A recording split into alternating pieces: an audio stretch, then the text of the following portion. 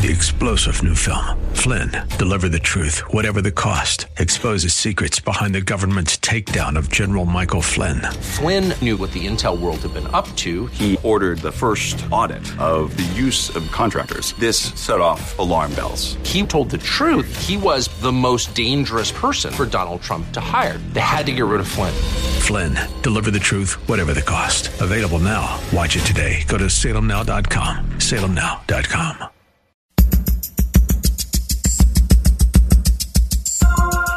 It's Lifeline with Craig Roberts. He's the host of Northern California's longest-running conservative talk show. He's a man with a message, a conservative with compassion. He's Lifeline's own Craig Roberts. Good afternoon, Northern California. Welcome. Just about 5 minutes after the hour, 5 p.m., as we welcome you to another edition of Lifeline. Keeping you company Monday through Friday at this time, as we typically do, addressing issues that impact your life, your world, and your Christian walk. At 36 years old, most physicians are just getting up to serious full speed in their medical careers, carving out a niche, perhaps making a name for themselves, and doing what they are passionate about, what they train so hard for, healing patients and making their physical lives better. But at the age of 36, Yale and Stanford University graduate and trained neurosurgeon Dr. Paul Kalanithi, his focus in life suddenly shifted from a focus of building a career and building a family to questions about his own mortality, having been diagnosed, unexpectedly so, with lung cancer, stage 4 lung cancer. Through the process of dealing with this, many questions were raised. One of the issues that Paul has left as a gift for not only his own family, but frankly for all of us, that at one time or another, at some point in life, we'll face questions of our own mortality, is a gift left behind of his experiences, his observations, his feelings, detailed in a new book called When Breath Becomes Air, newly published by Random House. Joining me now is Dr. Kalanithi's wife, Dr. Lucy Kalanithi, who, by the way, is a clinical assistant professor of medicine at Stanford School of Medicine. And Dr. Lucy, great to have you on the program. Hi, thank you so much for having me. You know, your story reads like one of those amazing love affairs. The two of you, I believe, met when you were first-year medical students back at Yale University, and you followed your lives and careers and marriage to wind up here on the West Coast and finishing up your studies at Stanford University. And by all accounts, this was sort of, well, what do we call it? A fairy book kind of a relationship, wasn't it? Yeah, in my mind, I feel so lucky to have been married to Paul, and it's funny because you described that sequence of events, and I look back and, you know, 3 years ago, he was diagnosed with terminal lung cancer, and he was 36. 2 years ago, we were having our baby shower. A year ago, he had just died, and now his book is out, and it's being translated into almost 40 languages. And it's just like the course of things that you just never know what's going to happen in your life. And so looking back over those years, you know, meeting him 13 years ago and then up until now when he's not with us, but he's written this book and we have a daughter growing, it's really, you know, it's life. This book, let's talk about some of his motivations. First off, for the benefit of listeners, put some things in perspective for us. So, as we mentioned, he had wrapped up his studies at Stanford University and was literally beginning his career as a neurosurgeon. What led to the diagnosis of stage 4 lung cancer? So he was diagnosed in May of 2013, and starting around Christmas, the year before, he'd started to develop some back pain that was kind of unexplained. And then in between Christmas and the spring of the next year, he started losing weight, you know, without really knowing why. And then he started to have night sweats and a cough. And it's funny because we were both doctors, so we were kind of worried about these symptoms. But at the same time, he was working as a neurosurgery resident, a chief resident at Stanford, and, you know, he was on his feet for 14 hours a day and doing brain surgery, and, you know, he would skip lunch or eat a Snickers bar for lunch. And so to have some of those aches and to lose a bit of weight when you're working that hard, initially we didn't didn't realize what it was. And then finally, we had the diagnosis that he had metastatic cancer, and he probably only had a few years to live. And so at that point, the book he wrote and the task of that time was to try to make sense of, as a young doctor and as a lover of literature who had also studied philosophy, like how you put together all you know intellectually and philosophically about mortality, and then facing it in a real and emotional way. What do you do with that? And so he wrote this book as a way to make sense of it and to share it with readers. It's interesting because your experience, I think, tracks what most of us would think at that age. Well, this certainly can't be anything serious. I mean, maybe a little bit worn out, needs perhaps some time off, maybe a little bit on the lethargic side because of working such long hours. I mean, this is the experience of every physician, to be sure. And I think no one, even with the both of you, with backgrounds in medicine from very prestigious schools, I would imagine would have thought that this could have been anything more severe than just kind of feeling under the weather. Right. It's just so rare. Exactly. And then, a little while before the diagnosis, we started to suspect it, and that was when he, really started getting it checked out, and then soon a diagnosis came. Lucy, what was this like for you when the diagnosis came? You're both physicians, so you understand not only all of the terminology, but the ramifications of the terminology. And you're suddenly, you have to have felt, at least in those initial moments, like, number one, this can't be happening. And number two, how is this possible? You guys are just getting your careers and lives together started. You haven't even begun to start your own family. And suddenly this diagnosis, it's not just lung cancer, it's stage 4 lung cancer. What was your reaction like? Yeah, you're summing it up pretty well. It was this really profound and painful moment where Paul got admitted to Stanford Hospital to get expedited workup and quick investigation of what was going on. And he went down to the CT scanner, and then he was wheeled back into the hospital room, and no one was in the room. The two of us were in the room, and because he was a physician at Stanford, he went over to the computer and he typed his own name in, and he pulled up the CAT scan images. And so he describes this at the beginning of the book, the feeling of looking through those pictures of, somebody's organs and seeing cancer throughout the lungs and the bones, and knowing it's your own body that you're looking at. And so he's standing there with me, his wife, and we just sort of, nobody was giving us the news in like a little kind, gentle dribble. It was like the two of us together looking at it with our own eyes, and then being doctors, we knew that this was a terminal illness. So it just sort of hit us all at once. And then luckily, I think we skipped over the phase of thinking, why me? How could this happen? Why us? Because we've seen it happen to so many people. This kind of thing happened to so many people. He was a brain surgeon, and so he was familiar with head trauma and aneurysms and tumors. And then the immediate thing we both thought was, now it's our turn. It's our turn to enter into this kind of challenging experience. And what a curiosity that I think we all tend to ask those sorts of questions. Having dealt with this issue of cancer myself in my own life, the initial question of why me, I think, is very normal. It's very human. But then it maybe even begs a bigger question. Why not me? I mean, it happens. That's right. So Exactly. Paul wrote that in the book and said, yeah, the answer would be, why not me? So once you get over the initial shock, did you go through feelings of anger, that sense of this young relationship? You'd known each other barely a decade at that point, that all of a sudden the love of your life was going to be ripped from you? I mean, certainly the seriousness of the fact that the cancer had metastasized, was already at stage 4 at the point of the diagnosis. I mean, you had to have known that the clock was going to be ticking very soon. What was your reaction to that? Yeah, that's right. We didn't feel particularly angry. I think for me, the main emotions I had were, painful emotions like sadness and anxiety. And then sort of the real task, we were really in love. We really knew how much we were going to need each other and wanted to take care of each other.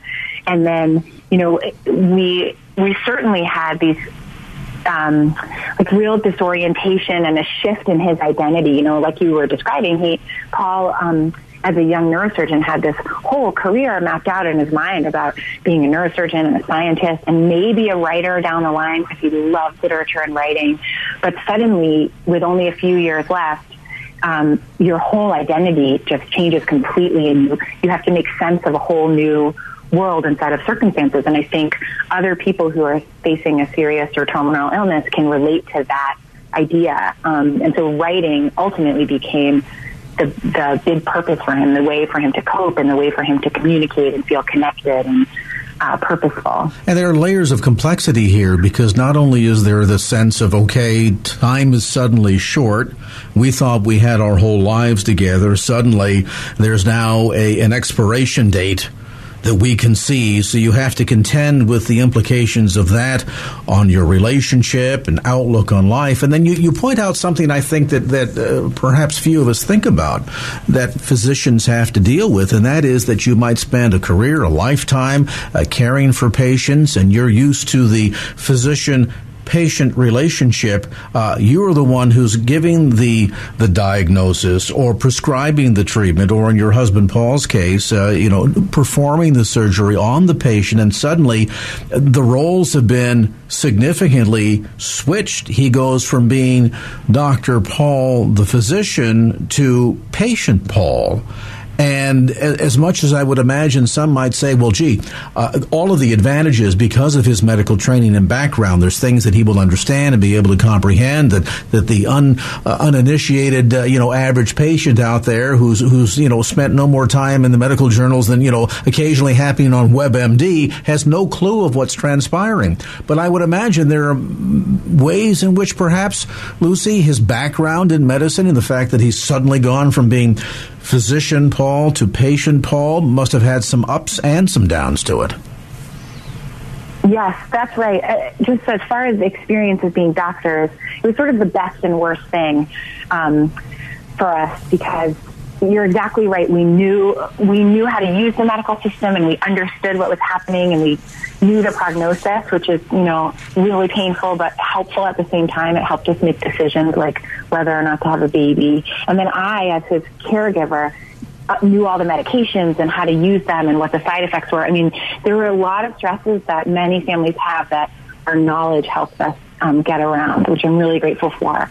And then another thing I'm really grateful for is the other thing you just asked about, which is switching from the experience of being a doctor to the experience of being a patient, being on the other side of that relationship. So for both of us as doctors, it gave me such a depth of understanding of the degree to which, even if you have the knowledge, the existential and experiential and care and empathy that all that stuff that your doctor provides you, we were so hungry for it, and it just helped really enrich my understanding of how deep and supportive that relationship can be if you're lucky. It was Paul's dependence on his doctor was much more than I would have expected from a young male neurosurgeon, but he really was emotionally dependent on his doctor in a way that I thought was really profound and interesting to see, and it's helped shape my own practice as a doctor and understanding of that relationship.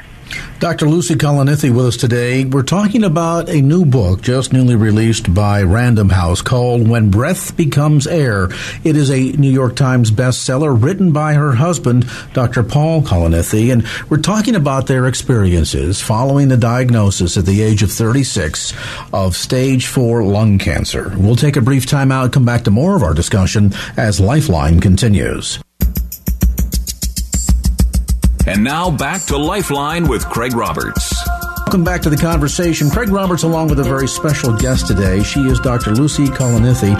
Her husband, Paul, the author of a new book called When Breath Becomes Air, newly published by Random House. This is a New York Times best-selling book that details the observations and life experiences, and in many ways, I think, sets down a legacy by her husband, Dr. Paul Kalanithi, as he was diagnosed with stage 4 terminal lung cancer at the very young age of 36 and very new into his career as a physician.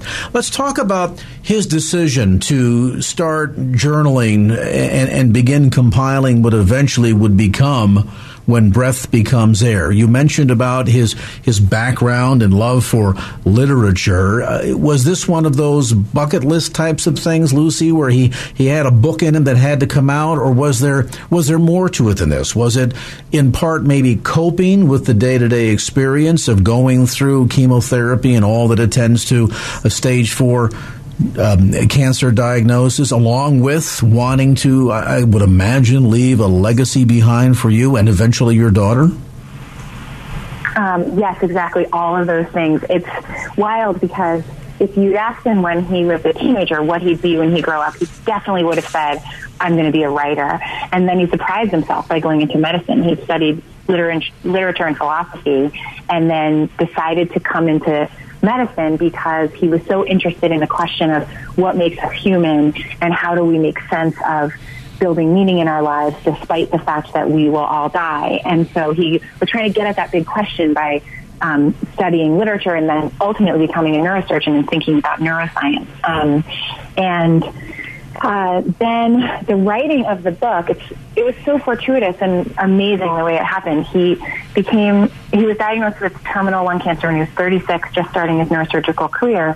And then he wrote a little essay called How Long Have I Got Left that he sent it to a friend for comments, and it was almost like a little journal essay about coping with uncertainty and making sense of how I know I'm dying, but even still, I don't know how much time I have left. And his friend forwarded it straight to the op-ed desk at the New York Times, and they published it almost verbatim. And Paul had this huge response from it, where for a while he was getting an email a minute, just a real positive experience hearing from doctors and patients. And ultimately, quickly from that essay came a book deal. And then it was sort of it was a journal, like you described. He was writing the manuscript to help him cope in real time. Very intimate. He wrote down things that were more intimate than he could say out loud to me. So me reading the manuscript as he was writing it was actually a really powerful part of what was happening in our marriage as he was ill. And then he knew that it would be a legacy for our daughter.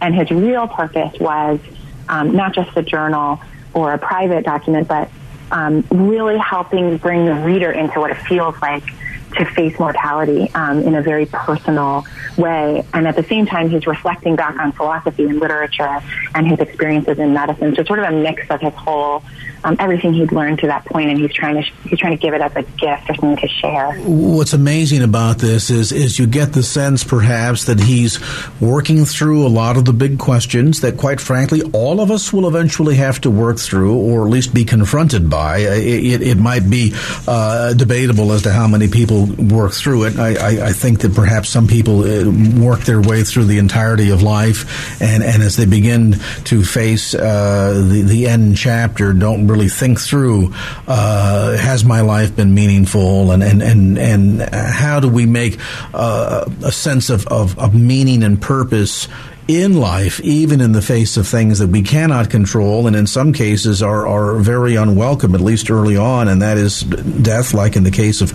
Paul, who was facing his mortality at an age probably a third of what is normal for most people these days, based on longevity tables.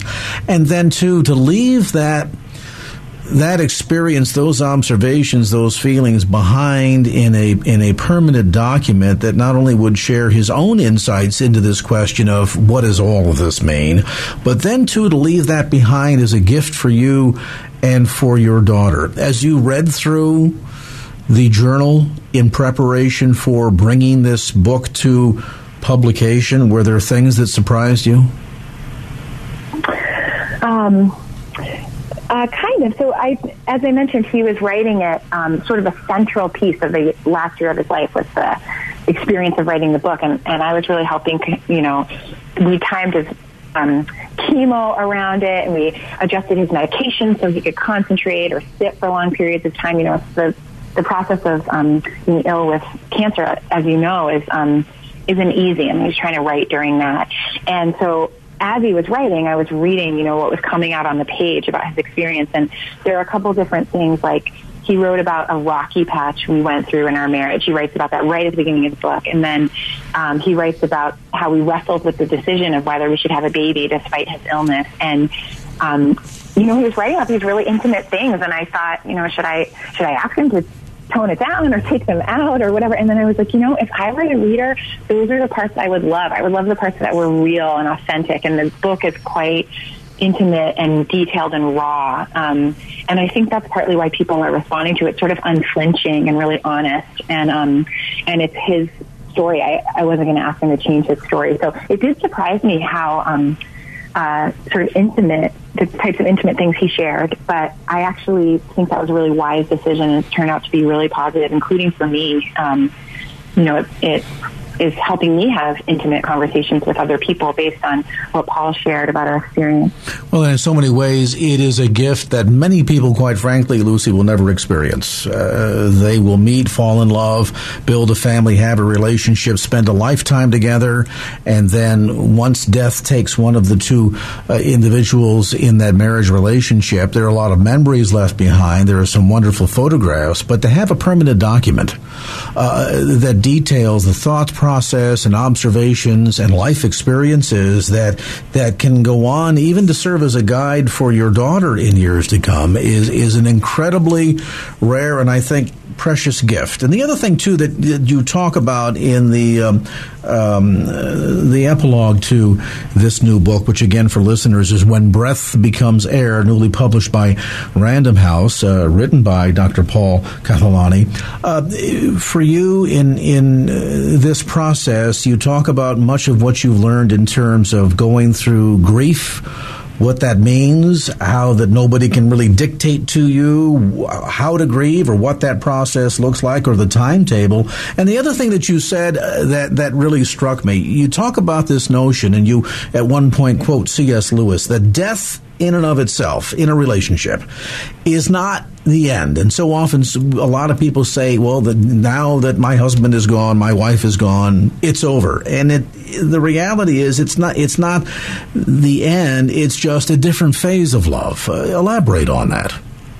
Oh, I love that quote so much. C.S. Lewis writes that in A Grief Observed, and he says exactly that. Bereavement is not the truncation of married love, but one of its regular phases. And that I just gasped as I read it because I felt that way. I felt after Paul died, I still love him just the same way I loved him. Even if I get remarried in the future, I will still love Paul forever. He's still, part of my family and my life experience. And then the process of shepherding his manuscript for the book When Breath Becomes Air into the real book, and then helping Random House choose the cover and writing the epilogue about how Paul died and reflecting on Paul.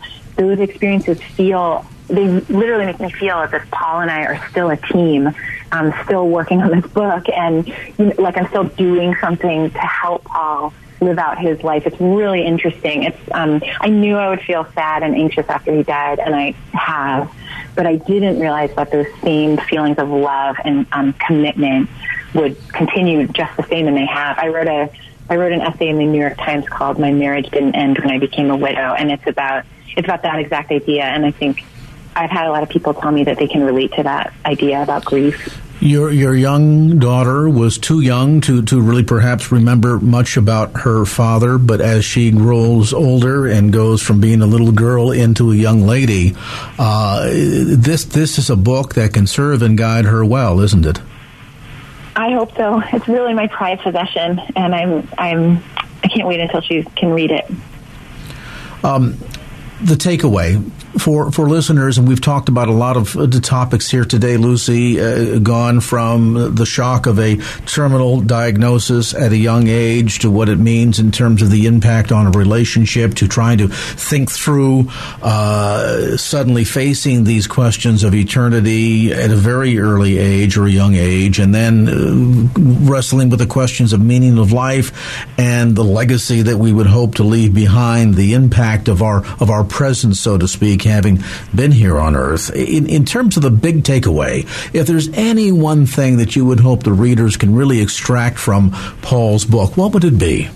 The book, he's writing it, as you know, from the perspective of a neurosurgeon and a lover of literature and a terminally ill man, and he's talking about facing mortality. And the thing he wanted to share is, as you're dying and as you're living, how do you wrestle with your own values and then create a life that's built around those values and that's truly meaningful? And it's, I keep being afraid, people will ask me, so what is the meaning of life? And what does When Breath Becomes Air say about that? And I think partly it's the struggle to find meaning that is the meaning. And that's sort of what he gets deep into. Those are ultimately questions, of course, that we can only answer for ourselves. But I think what's remarkable about this book and both his approach and the effort that you've made in making his dream as a published author come to fruition and leaving that legacy behind, not just for yourself and your daughter, but for all of us.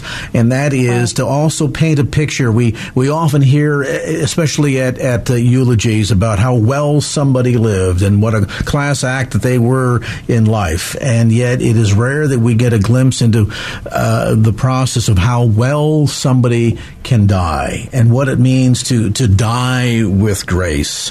And what that picture looks like. That's a part of life that we don't understand a lot about. We spend oftentimes a lot of energy in trying to avoid that, and yet learning how to make the final moments of life have as much significance and value and leave behind as much legacy at the end as we do throughout the years on earth, I think is so incredibly important, and what makes this particular book so special and so unique. The book again is called When Breath Becomes Air, newly published by Random House. It is the story of Dr. Paul Kathalani, and we appreciate, Dr. Lucy, you spending some time with us today to share your story. Thank you so much for having me. And again, I'll remind listeners, the book is available through the usual suspects, Amazon.com. You can also get it on the website for Dr. Paul Kathalani. Let me spell the name for you. It's Paul, Paul, Kalanithi. And if you just Google When Breath Becomes Air, you'll be able to find the website. Our thanks again to Dr. Lucy Kalanithi, Clinical Assistant Professor of Medicine at Stanford University School of Medicine, for being with us today on this edition of Lifeline.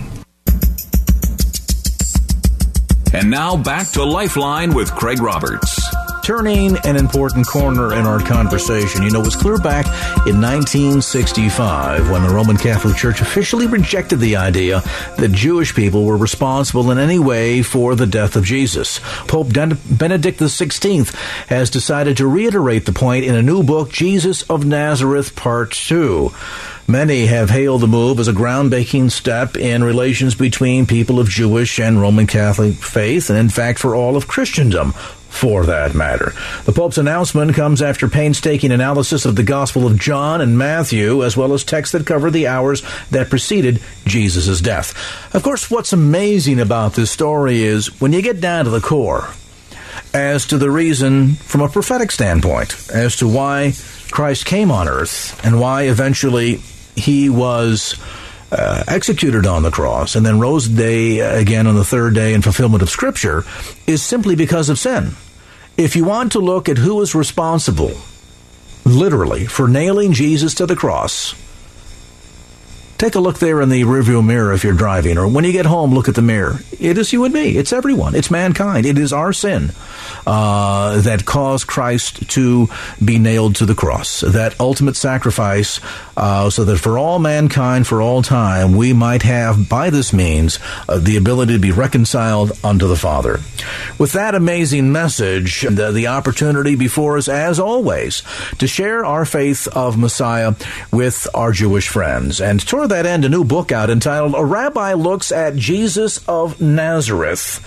We're joined by the president and CEO of Jewish Voice Ministries International, and of course the television program Jewish Voice with Jonathan Bernis, broadcast throughout the United States, including here in the San Francisco Bay Area on cable TV. And Rabbi, welcome to the program, and shalom.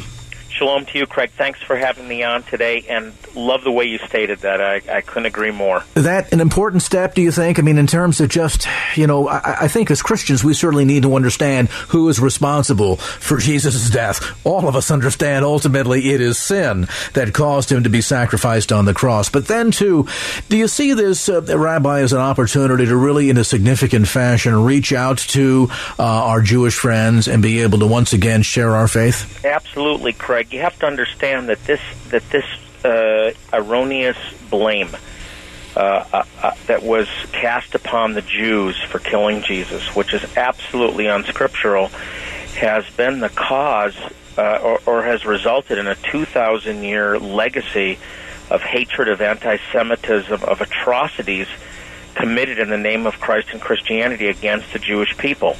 It's the accusation against the Jews for killing the Son of God, for committing deicide, and then the idea that God has irrevocably rejected the Jewish people, and they're now under his judgment, that has been responsible for the Crusades, the Spanish Inquisition, the pogroms of Russia, and even the Holocaust in recent times.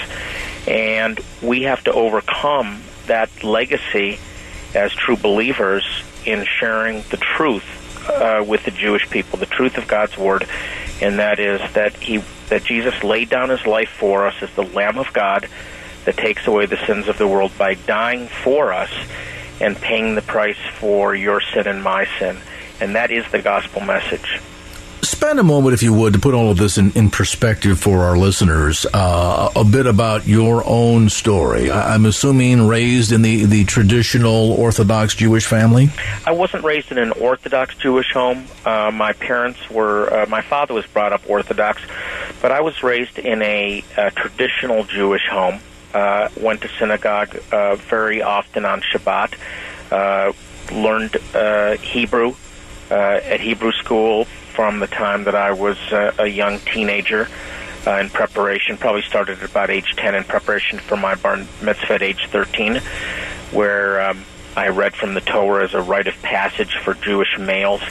So maybe not the traditional Orthodox family, but certainly very engaged in your faith. I mean, this is a part of your day-to-day life. Yes, this was, while the other kids were going to football practice or baseball or just getting to play outside, I was being shipped off to Hebrew school twice a week. And then on Sunday, mandatory religious study at the temple.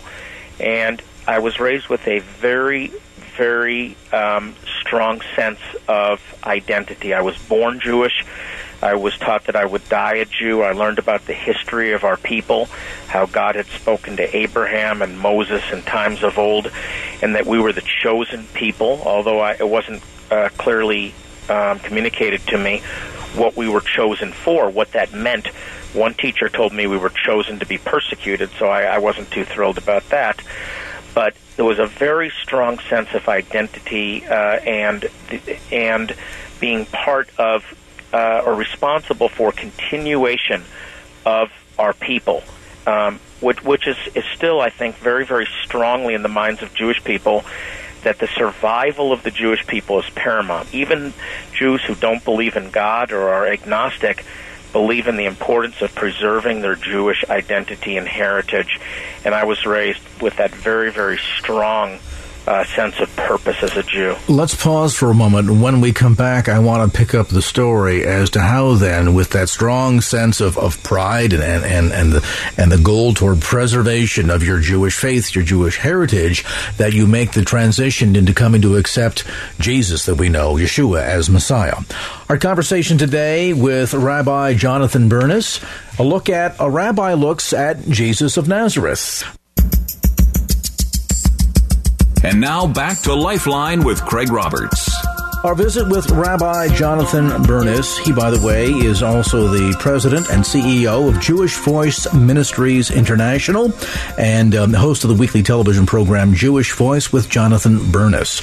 We're talking about not just his new book, A Rabbi Looks at Jesus of Nazareth, but also his own tale, his own story of coming to the acceptance of Messiah. You know, it's interesting that you recount some of the events that have gone on in the world down through the millennia, Rabbi Bernis, that have given Jewish people great cause not to accept Jesus as Messiah. But in your case, what was it that prompted you, no doubt, to at least begin researching some of the claims, and I would suspect at some point beginning to see parallels between the story of this man of Nazareth named Jesus and what we see prophetically throughout Scripture of his coming?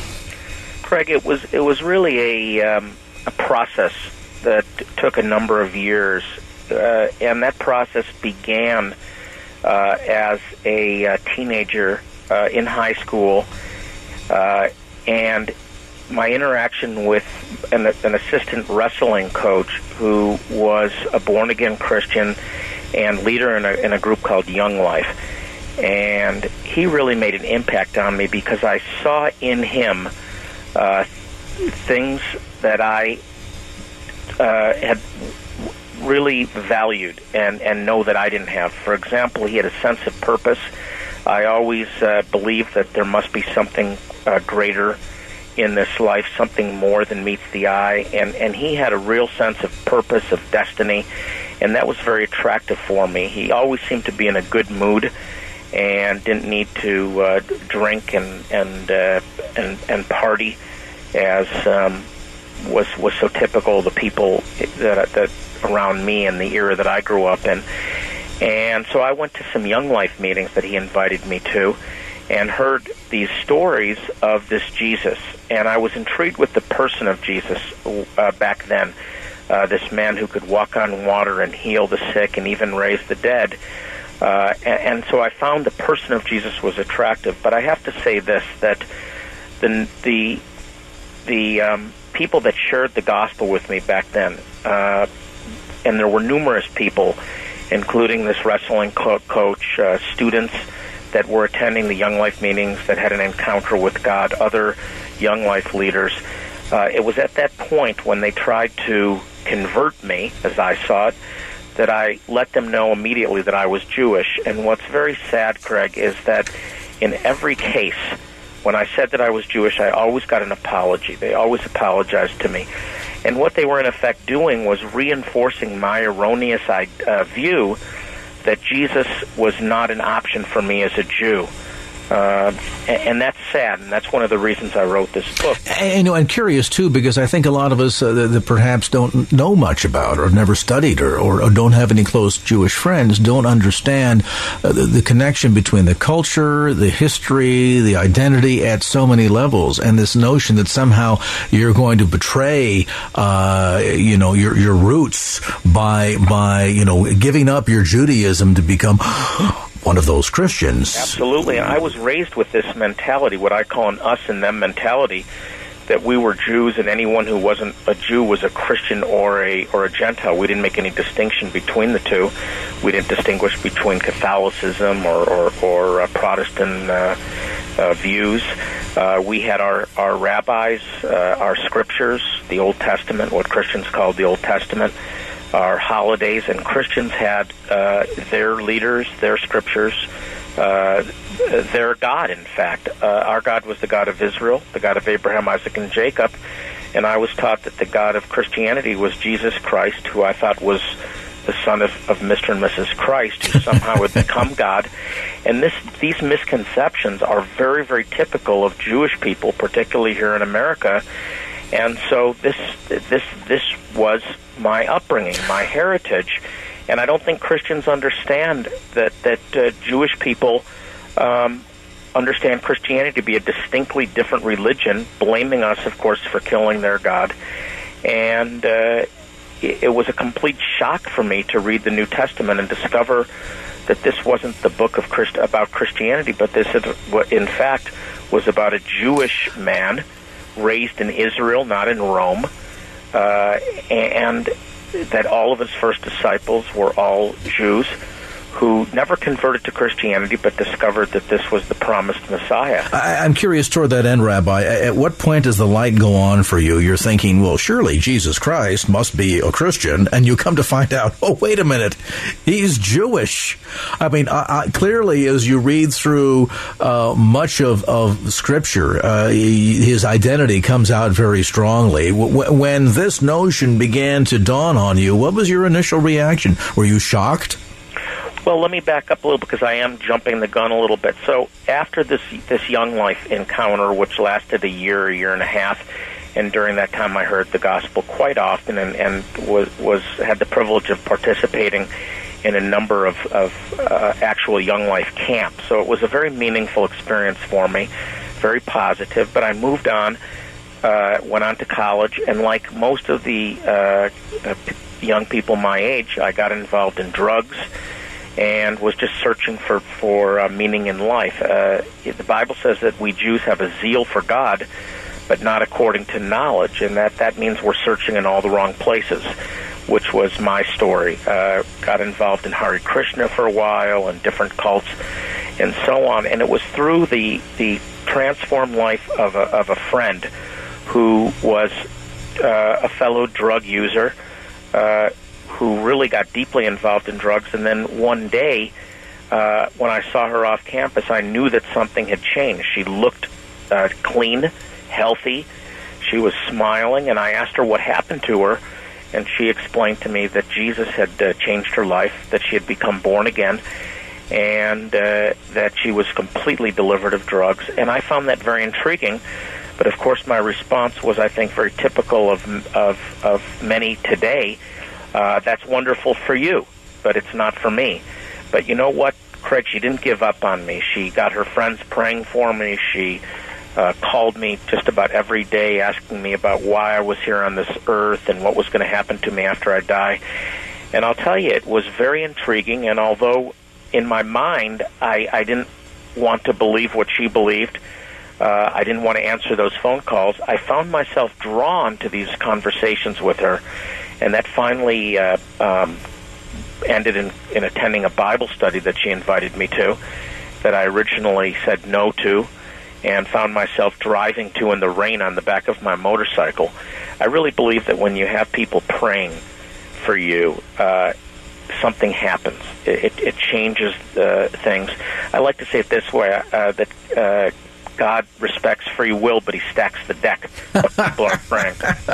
And it was at that Bible study that I prayed a prayer after the study with the Bible study leader. And then, to tell you the truth, I went home and tried to forget the whole thing, because I realized then sanity took hold of me, and although it seemed the right thing to do at the moment, as I reflected on it, I realized I'm Jewish, I'm enjoying my life, this isn't for me. But within days, Craig, I had this newfound desire to read the Bible. And not just the Bible, but the New Testament. And it was then that I drove all the way back to Rochester, about 100 miles from where I was going to college at the University of Buffalo, and found a Bible that this assistant wrestling coach had given me probably 4 years earlier, and said, someday you may want this. Let's pause right there if we can, Rabbi, and we'll pick up the story right after a brief time out. If you've just joined us mid-conversation with Rabbi Jonathan Bernis, a rabbi looks at Jesus of Nazareth. We'll get to more of the conversation after this edition of Lifeline continues after this. Three-star General Michael J. Flynn, head of the Pentagon Intelligence Agency, knew all the government's dirty secrets. He was one of the most respected generals in the military. Flynn knew what the intel world had been up to. He understood its funding. He ordered the first audit of the use of contractors. This set off alarm bells. The explosive new documentary, Flynn, Deliver the Truth, Whatever the Cost, uncovers the facts behind this scandal. Flynn told the truth. He was the most dangerous person for Donald Trump to hire. I find out the worst enemy that I'm going to face in my life is right here in America. They took my assessment and they wanted me to change it. And I was like, I'm not changing it. They had to get rid of Flynn. With in-depth interviews, archival footage, and never-before-seen personal records of the man behind the headlines. I just felt like I was drowning. Flynn, Deliver the Truth, Whatever the Cost. Available now. Watch it today. Go to salemnow.com. salemnow.com.